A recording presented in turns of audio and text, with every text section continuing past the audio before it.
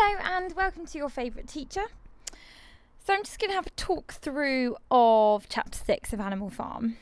So what we have happening here is we have the rules changing, and Napoleon is sort of tweaking animalism to suit his own purposes and to suit himself as being the leader, to quote Squealer. So one of the first things that he changes is the fact that they now have to work on Sundays, and it's quite amusing the way that Orwell has here that it's strictly voluntary, but if anyone refuses, they have their food taken away from them. So that kind of defies what voluntary means, because no one's going to want to have their rations cut in half. So it's, again, he's using threats as a way of getting across his demands. The next rule that they sort of break even, is the one about dealing with humans, because we suddenly have a new character on the farm, and that's Mr. Whymper, and he's the local solicitor who is going to be that bridge so that the animals are able to sell some of the produce. And Squealer manages to convince everyone that there was never a ban about using money. So again, they're really playing on the other animals' naivety and trusting nature on the one hand. So they have the naivety on the one hand, and then there's obviously the threats on the other. So this kind of combination really means that the pigs get to dominate. So humans being allowed on the farm signifies capitalism being back, and obviously what you've started off at is you've this idea of animalism was that all animals were equal, and it's very much the socialist movement, the communist movement, egalitarian, all of this left-hand side, left-wing politics. The humans represent capitalism, and by interacting with humans again, we see the clear breaking of the socialist rules in order to suit the needs of the leaders, which is what capitalism really is anyway. It's about the minority having the greatest benefits, and that's what we have with these pigs. So the pigs have moved into the farmhouse. They're now sleeping in beds, and when they try and have a look to see, I think it's Clover, who looks to read the commandments, they've been edited slightly. So the pigs are able to manipulate the language, so it's no animal shall sleep in a bed with sheets, rather than no animal shall sleep in a bed, which is how it was initially phrased when they came up with the 7 commandments.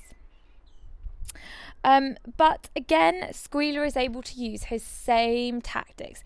Every single time there's a big change that the pigs are trying to put across, Squealer goes in there and he says the reasons why, if they don't have these changes, Jones would come back, and you don't want Jones to come back, do you? And this kind of psychological manoeuvring that he's able to do is threatening the animals. If they don't agree, Jones is going to come back, and they don't realise that they're being manipulated in this way. The big thing that really happens here, obviously we've got the shift moving so that the pigs are more like humans, and we see that that's been growing for a while, and that becomes really quite strong in this chapter. But then we have the shock storm that destroys the windmill. And this is very much like the way that Stalin demonized Trotsky, and Napoleon here blames Snowball because he's got nothing else to say. I mean, Napoleon there's one thing that he can't control, and that's the weather.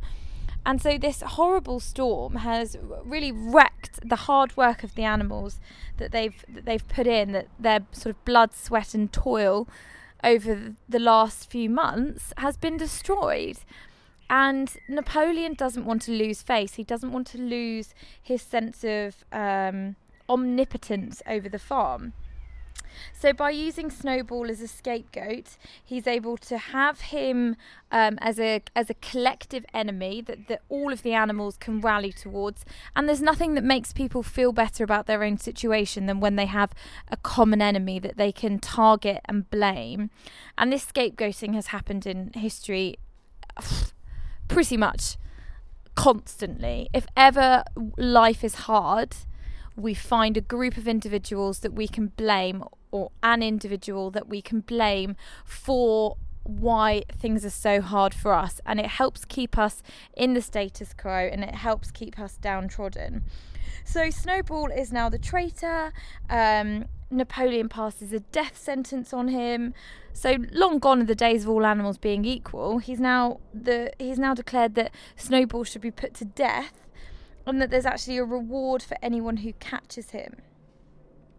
By making the animals scared of this invisible enemy, they are united here. So, key quote from this chapter: "This traitor has crept here under cover of night." So again, we, the reader, know that Snowball hasn't done this. We know that this is just a tragic accident from the storm. But by noticing the way in which Snowball manipulates the other animals, we can see really quite how frightening this force is, and quite how much he is able to control Animal Farm. Okay, so that was a quick discussion of Chapter 6.